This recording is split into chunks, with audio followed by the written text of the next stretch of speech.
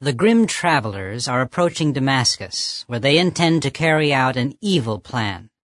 They will tear the hated disciples of Jesus from their homes, bind them, humiliate them, and drag them to Jerusalem to face the wrath of the Sanhedrin. The mob leader named Saul already has blood on his hands.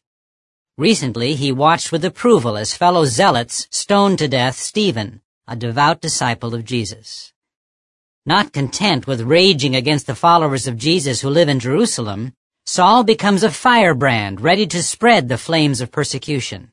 He wants to eradicate the pestilent sect known as the Way. Supplementary information from page 62. Saul the Pharisee. The young man called Saul who appears in the Acts account at the stoning of Stephen was from Tarsus, Acts 7:58. It was the capital of the Roman province of Cilicia, in the south of modern-day Turkey. A sizable Jewish community dwelled in that city.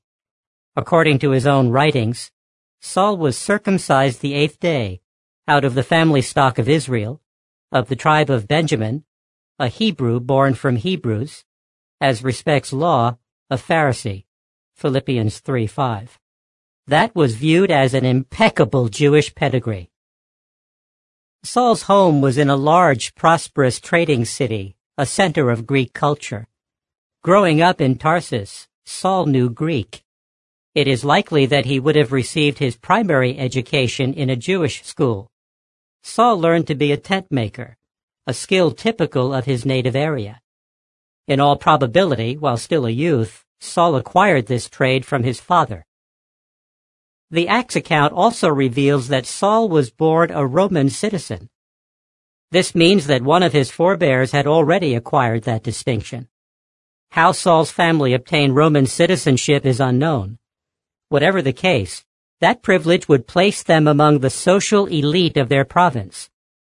Saul's background and education then gave him a firm foothold in 3 different cultures: Jewish, Greek, and Roman. Likely, when he was no older than 13, Saul moved 520 miles to Jerusalem to continue his education. In that city, Saul studied at the feet of Gamaliel, a highly esteemed teacher in the Pharisaic tradition. These additional studies, comparable to going to a university today, would consist of instruction in and memorization of both scripture and Jewish oral law.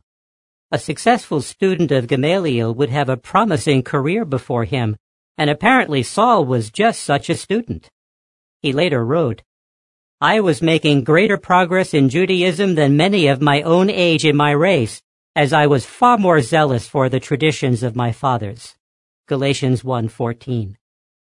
Of course, Saul's zeal for Jewish tradition was what turned him into a notorious persecutor of the fledgling Christian congregation. Supplementary information from page 61. Saul's mandate in Damascus. How did Saul get authority to arrest Christians in a foreign city? The Sanhedrin and the high priest exercised moral authority over Jews everywhere, and the high priest's powers apparently included authority to extradite criminals. Thus, letters from the high priest would elicit the cooperation of the elders of the Damascus synagogues. The Romans, moreover, had granted the Jews the right to manage their own judicial affairs. This explains how 5 times the Jews could inflict 40 strokes less 1 on the Apostle Paul, 2 Corinthians 11:24. The book of 1 Maccabees also mentions a letter written by a Roman consul to Ptolemy VIII of Egypt in 138 BCE that demanded, "If any pestilent men have fled to you from their country, Judea, hand them over to Simon the high priest, that he may punish them according to their law." 1 Maccabees 15:21. In 47 BCE, Julius Caesar confirmed the privileges previously granted to the high priest, along with his right to settle any questions that arose over Jewish customs. Returning to the chapter. Paragraphs 3 and 4. Question A. What happened to Saul? Question B. What questions will we consider? Suddenly, a brilliant light engulfs Saul. His traveling companions see the light, but are speechless with shock. Saul, struck blind, collapses. Unable to see, Saul hears a voice from heaven say, "Saul, Saul, why are you persecuting me?" Stunned, Saul asks, "Who are you, Lord?" The answer Saul receives must strike him to the very core. "I am Jesus, whom you are persecuting." Acts 9, 3-5. What can we learn from Jesus' initial words to Saul? How can we benefit from reviewing the events surrounding the conversion of Saul? And what lessons can we draw from the way the congregation used the period of peace that settled in after Saul's conversion? Why are you persecuting me? Acts chapter 9, verses 1-5. Paragraphs 5 and 6. Question: what can we learn from Jesus' words to Saul? When Jesus stopped Saul on the road to Damascus, he did not ask, "Why are you persecuting my disciples?" As noted previously, he said, "Why are you persecuting me?"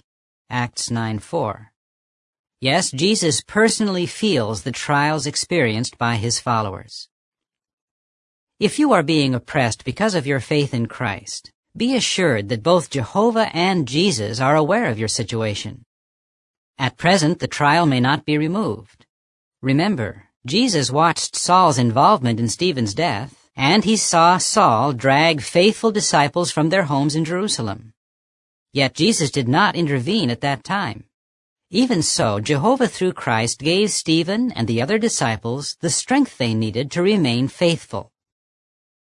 Paragraph 7. Question: what must you do in order to endure persecution? You too can endure persecution if you do the following. 1. Resolve to remain loyal, come what may. 2. Ask for Jehovah's help. 3. Leave vengeance in Jehovah's hands. 4. Trust that Jehovah will provide you with the strength to endure until he sees fit to remove the trial. Saul, brother, the Lord has sent me forth. Acts chapter 9, verses 6-17. Paragraphs 8 and 9. Question: how might Ananias have felt about his assignment? After answering Saul's question, "Who are you, Lord?" Jesus said to him, "Rise and enter into the city, and what you must do will be told you." Acts 9:6. The sightless Saul was led to his lodgings in Damascus, where he fasted and prayed for 3 days. Meanwhile, Jesus spoke about Saul to a disciple in that city, a man named Ananias, who was well reported on by all the Jews dwelling in Damascus. Acts 22:12. Think of the mixed emotions Ananias must have felt.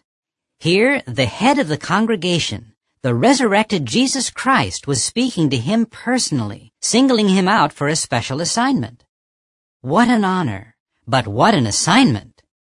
When told that he must speak to Saul, Ananias responded, "Lord, I have heard from many about this man, how many injurious things he did to your holy ones in Jerusalem. And here he has authority from the chief priests to put in bonds all those calling upon your name." Acts 9:13 and 14. Paragraph 10. Question: what do we learn about Jesus from the way he dealt with Ananias? Jesus did not reprove Ananias for expressing his concern. However, Jesus did provide him with clear direction, and he dignified him by telling him the reason why he wanted him to perform this unusual task. Jesus said of Saul, "This man is a chosen vessel to me to bear my name to the nations, as well as to kings and the sons of Israel. For I shall show him plainly how many things he must suffer for my name." Acts 9:15 and 16. Ananias promptly obeyed Jesus.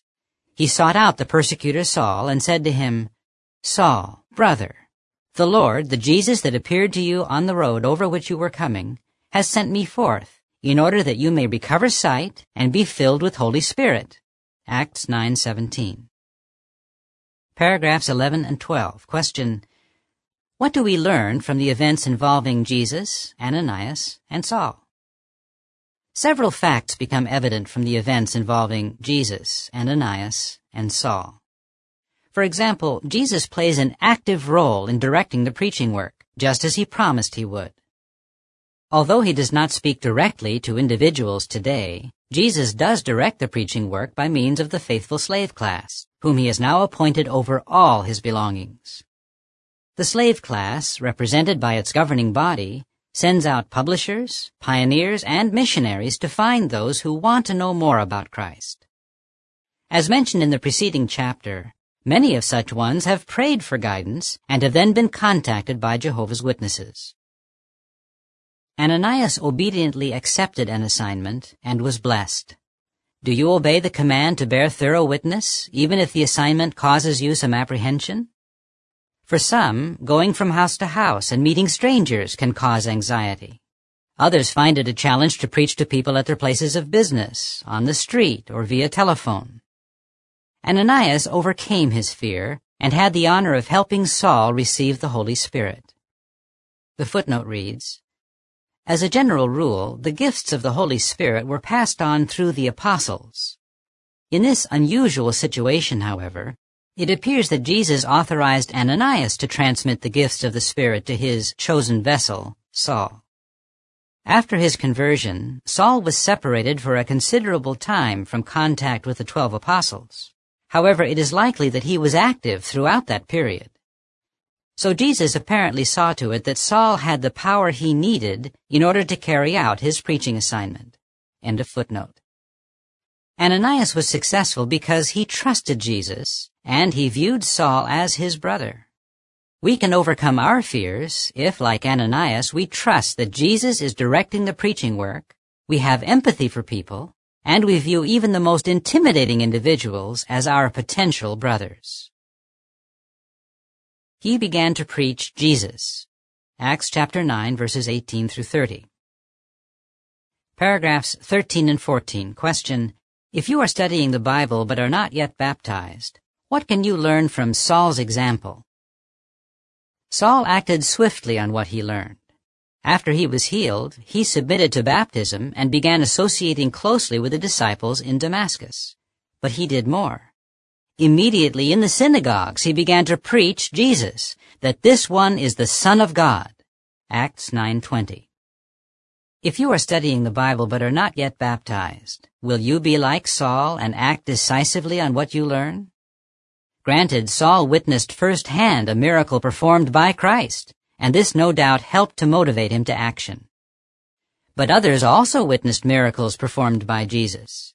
For instance, one group of Pharisees watched as he cured a man's withered hand, and a large number of the Jews in general knew that Jesus raised Lazarus from the dead. Yet many of them remained apathetic, even antagonistic. By contrast, Saul was transformed. Why did Saul respond when others failed to do so? Because he feared God more than man, and he deeply appreciated the mercy Christ had shown to him. If you respond similarly, you will let nothing stop you from joining in the preaching work and from becoming qualified for baptism. Paragraphs 15 and 16. Question: what did Saul do in the synagogues, and how did the Jews in Damascus respond? Can you picture the surprise, shock, and anger that must have rippled through the crowds when Saul began to preach about Jesus in the synagogues? Is this not the man that ravaged those in Jerusalem who call upon this name? They asked. Acts 9:21. When explaining his change of heart about Jesus, Saul proved logically that this is the Christ. Acts 9:22. But logic is not a universal key. It cannot unlock every mind shackled by tradition or every heart bound by pride. Still, Saul did not give up. 3 years later, the Jews in Damascus were still contending with Saul. Finally, they sought to kill him. When the plot became known, Saul chose the discreet course and left the city by allowing himself to be lowered in a basket through an opening in the city wall. Luke describes those who helped Saul escape that night as being his, Saul's, disciples. This wording seems to indicate that at least some who heard Saul speak in Damascus responded to his preaching and became followers of Christ. Paragraph 17. Question A. In what ways do people respond to Bible truth? Question B. What should we continue to do and why? When you first started to tell your family, friends, and others about the good things you were learning, you may have expected that everyone would accept the sheer logic of Bible truth. Some may have done so, whereas many did not. Indeed, members of your own household may have treated you as an enemy. However, if you continue to improve in your ability to reason from the Scriptures, and if you maintain Christian conduct, even those who oppose you might eventually have a change of heart. Paragraphs 18 and 19. Question A. When Barnabas vouched for Saul, what was the effect? Question B.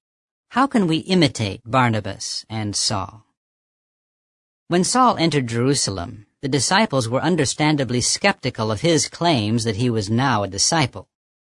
However, when Barnabas vouched for Saul, the apostles accepted him, and he remained with them for a time. Saul was discreet, but he was not ashamed of the good news. He boldly preached in Jerusalem, the very place from which he had launched vicious persecution against the disciples of Jesus Christ. To their horror, the Jews in Jerusalem realized that their champion had defected, and they now sought to kill him. When the brothers detected this, states the account, they brought Saul down to Caesarea and sent him off to Tarsus. Acts 9:30. Saul submitted to Jesus' direction as expressed through the congregation. Both Saul and the congregation benefited. Notice that Barnabas took the initiative to assist Saul. No doubt this kind act helped to foster the warm friendship that developed between these zealous servants of Jehovah. Do you, like Barnabas, willingly assist new ones in the congregation, working with them in the field service and helping them to progress spiritually? You will be richly rewarded if you do. If you are a new publisher of the good news, do you, like Saul, accept the help that is offered to you? By working along with more experienced publishers, you will improve in your skill in the ministry, your joy will increase, and you will form bonds of friendship that can last a lifetime. Many became believers. Acts chapter 9, verses 31 through 43. Paragraphs 20 and 21. Question. How have God's servants, past and present, made the most of periods of peace? After Saul's conversion and safe departure, the congregation throughout the whole of Judea and Galilee and Samaria entered into a period of peace. Acts 9:31. How did the disciples use this favorable season? The account says that they were being built up. The apostles and other responsible brothers reinforced the faith of the disciples and took the lead as the congregation walked in the fear of Jehovah and in the comfort of the Holy Spirit. For example, Peter used the time to strengthen the disciples in the town of Lydda in the plain of Sharon. His efforts caused many who lived in the vicinity to turn to the Lord. Acts 9:32 through 35. The disciples did not become sidetracked by other pursuits, but exerted themselves caring for one another and preaching the good news. The result was that the congregation kept on multiplying. Toward the end of the 20th century, Jehovah's Witnesses in many countries entered into a similar period of peace. Regimes that had oppressed God's people for decades suddenly came to an end, and certain bans on the preaching work were eased or lifted. Tens of thousands of witnesses seized the opportunity to preach publicly, with spectacular results. For instance, when Jehovah's Witnesses in Russia received official recognition in 1991, there were fewer than 16,000 kingdom publishers in that country. Just 16 years later, in 2007, more than 150,000 were zealously preaching the good news. Paragraph 22. Question. How can you make the most of the freedom that you possess? Are you making good use of the freedom you possess? If you live in a country that enjoys religious freedom, Satan would love to induce you to pursue material riches, not kingdom interests. Do not be sidetracked. Use productively any periods of relative peace that you may now enjoy. View them as opportunities to bear thorough witness and to build up the congregation. Remember, your circumstances can change abruptly. Paragraphs 23 and 24. Question A. What points do we learn from the account involving Tabitha? Question B. What should be our resolve? Consider what happened to a disciple named Tabitha, or Dorcas. She lived in Joppa, a town not far from Lydda. This faithful sister used her time and assets wisely, abounding in good deeds and gifts of mercy. Suddenly, though, she fell ill and died. Her death caused great grief among the disciples in Joppa, especially among the widows who had been touched by her kindness. When Peter arrived at the house where her body was being prepared for burial, he performed a miracle unprecedented among the apostles of Jesus Christ. Peter prayed and then raised Tabitha from the dead. Can you imagine the joy of the widows and other disciples when Peter called them back into the room and presented Tabitha to them alive? How these events must have strengthened them for the trials that lay ahead. Understandably, the miracle became known throughout all Joppa, and many became believers on the Lord. Acts 9:36 through 42. Supplementary information from page 67. Dorcas, she abounded in good deeds. Dorcas was a member of the Christian congregation in the seaport town of Joppa. Her fellow believers loved her because she abounded in good deeds and gifts of mercy. Acts 9:36. Like many Jews who lived in areas having a mixed Jewish and Gentile population, Dorcas had two names, one Hebrew or Aramaic and the other Greek or Latin. Her Greek name, Dorcas, was rendered Tabitha in Aramaic. Both names mean gazelle. It appears that Dorcas fell sick and suddenly died. As was the custom, her body was washed in preparation for burial. It was laid out in an upper chamber, possibly in her own house. The hot climate of the Middle East required that burials take place either on the day of a person's death or on the next day. The Christians in Joppa had heard that the Apostle Peter was in nearby Lydda. There was enough time for Peter to come to Joppa before Dorcas would have to be buried, since the distance between the two cities was only 11 miles, about a 4-hour walk. So the congregation dispatched 2 men to ask Peter to come without delay. Says one scholar, it was a regular practice in early Judaism to send out emissaries in pairs, in part so that one could validate the testimony of the other. What happened when Peter arrived? The account tells us, they led him up into the upper chamber, and all the widows presented themselves to him weeping and exhibiting many inner garments and outer garments that Dorcas used to make while she was with them. Acts 9:39. Among the factors that endeared Dorcas to the members of her congregation was that she was in the habit of sewing for them. She made tunics, worn next to the body, and cloaks or robes, which were worn over the tunic. Whether Dorcas paid for all the material herself or just provided her labor is not stated. In any case, she was loved for her kindness and gifts of mercy.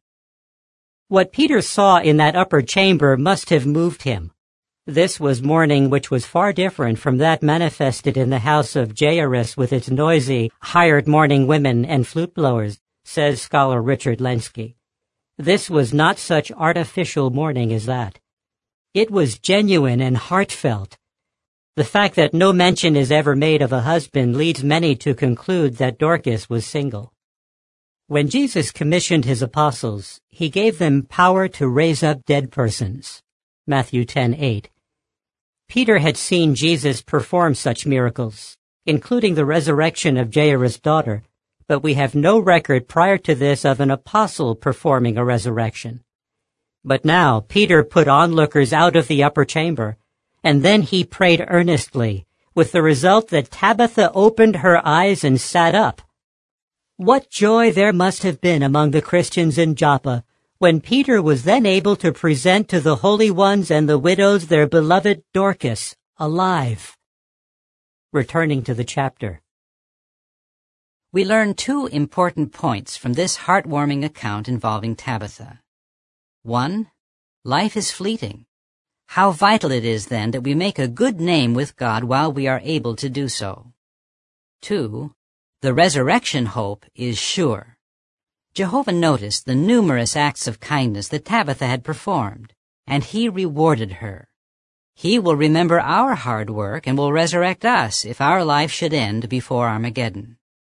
So whether we are currently enduring a troublesome season or are enjoying a period of peace, let us persevere in bearing thorough witness to Christ.